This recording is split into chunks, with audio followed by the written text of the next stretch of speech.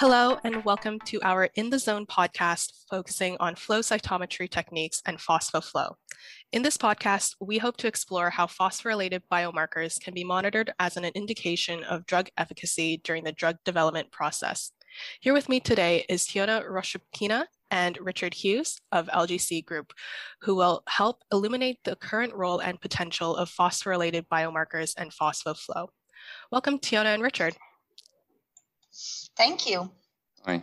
Thanks for being here with us today. So my first question is, over the years, what significant improvements have been made to cytometers which improve their robustness?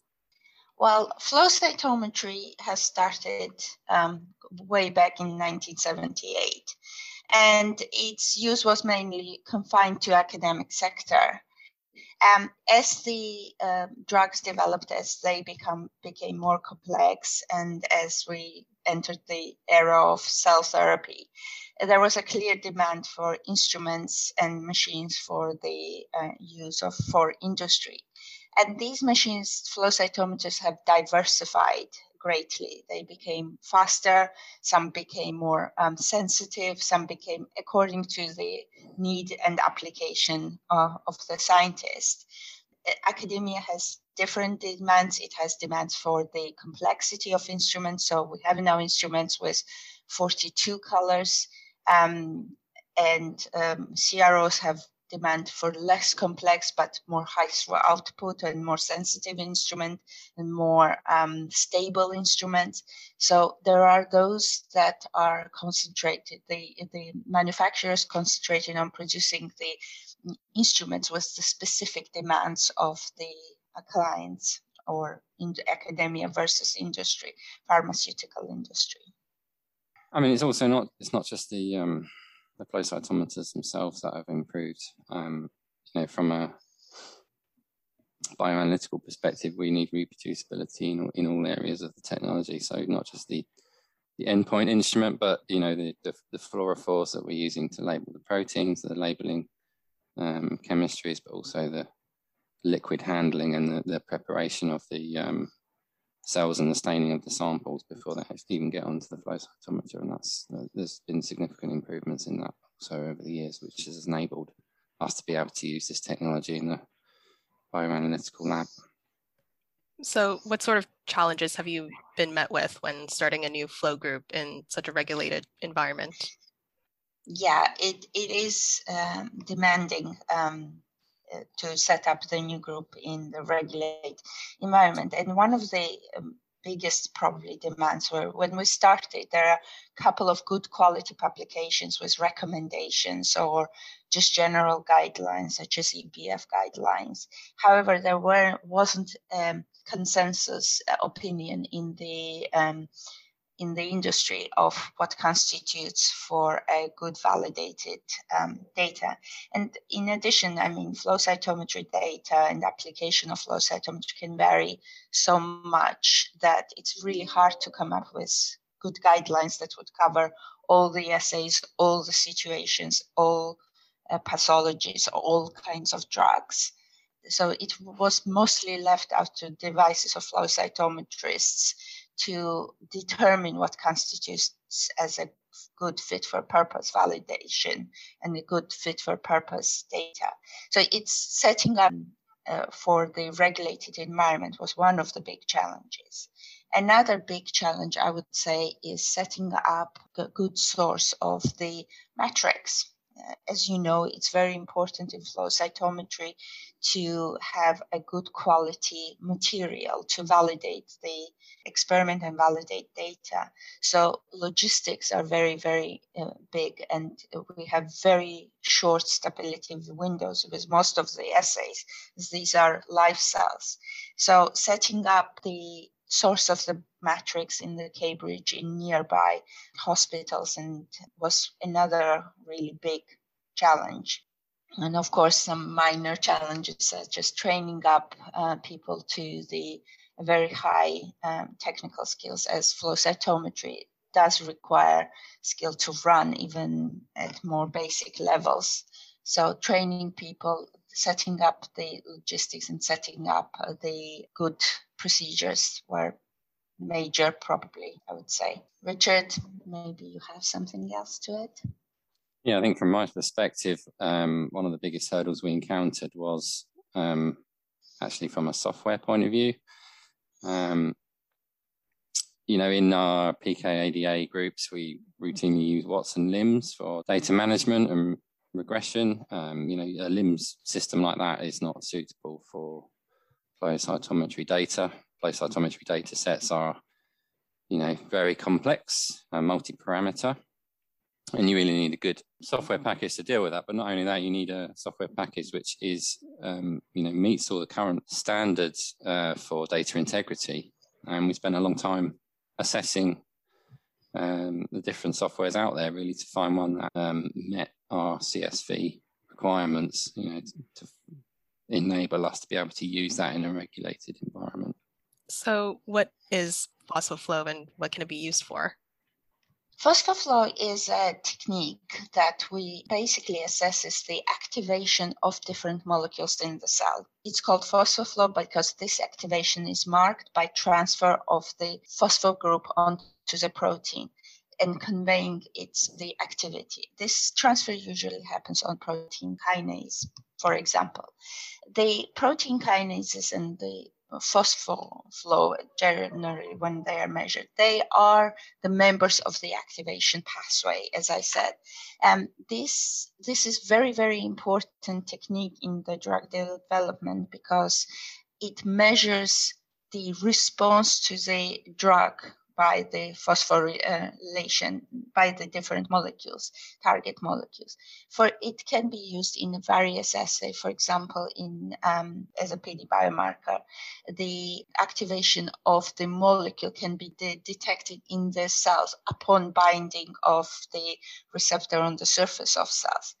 What sets the PhosphoFlow out compared to evaluation of the phosphorylation, for example, by other technique, is that it happens on you can detect simultaneously in which cells this phosphorylation happens, and not only one cell type, but various cell types. So it's a very multi-parameter data. We can detect phosphorylation, let's say, in the T cells, in B cells, monocytes, in rare cells such as stem cells. We can detect it in the specific disease cells such as leukemia cells or cancer cells. And phosphorylation is particularly used in early phase clinical trials to establish the mechanism of action of various drugs.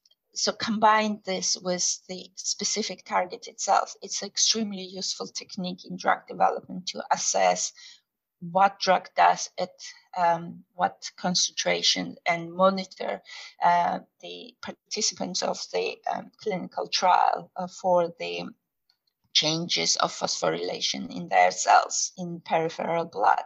And it's very quick. It collects very large amount of data in relatively short time and it becomes very informative data for the pharmaceutical industry when they are determining the drug efficacy, drug safety, mechanisms of action, etc. Then what can PhosphoFlow offer that normal ELISA-based technologies to measure P antigens can't? PhosphoFlow can be applied in various ways to the drug development. And one of the applications we can use it to detect, for example, immunogenicity, particularly when you have the immunogenicity against the receptor. So basically, we can detect whether drug becomes in NAPS assay, for example, neutralizing antibody assay, whether drug competes with the receptor, the neutralizing antibody competes with the receptor, and we will see, for example, we don't see either activation or we will see inactivation of the PhosphoFlow depending on the assay, and we can actually determine to the level at which this drug affects the neutralizing antibody competes with the drug when that happens. As I said, already described in the previous question, that it also can be a PD biomarker. It can also determine the state of the cells in many cases, such as activation.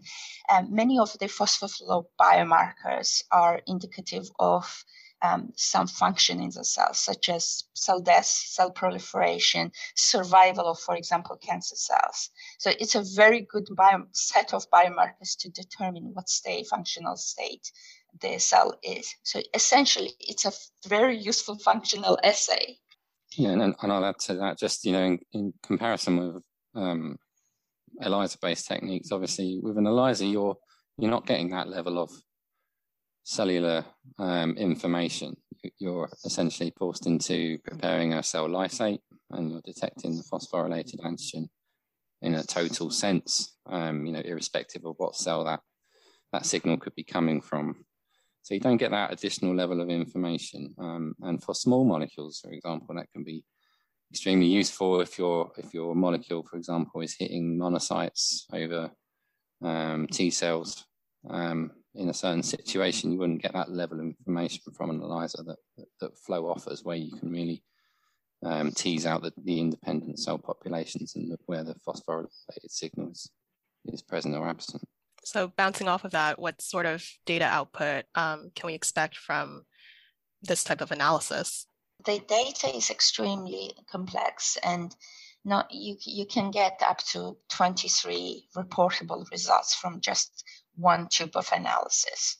This is how complex and how big the data set you're getting for fairly small price, for a fairly small time.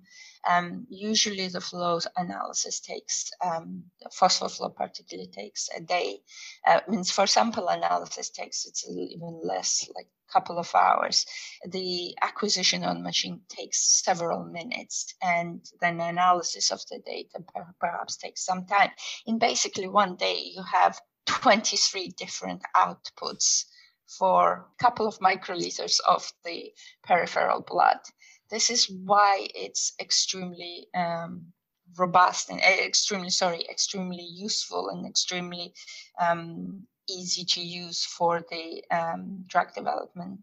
So what types of assessments do you perform when you validate a PhosphoFlow assay?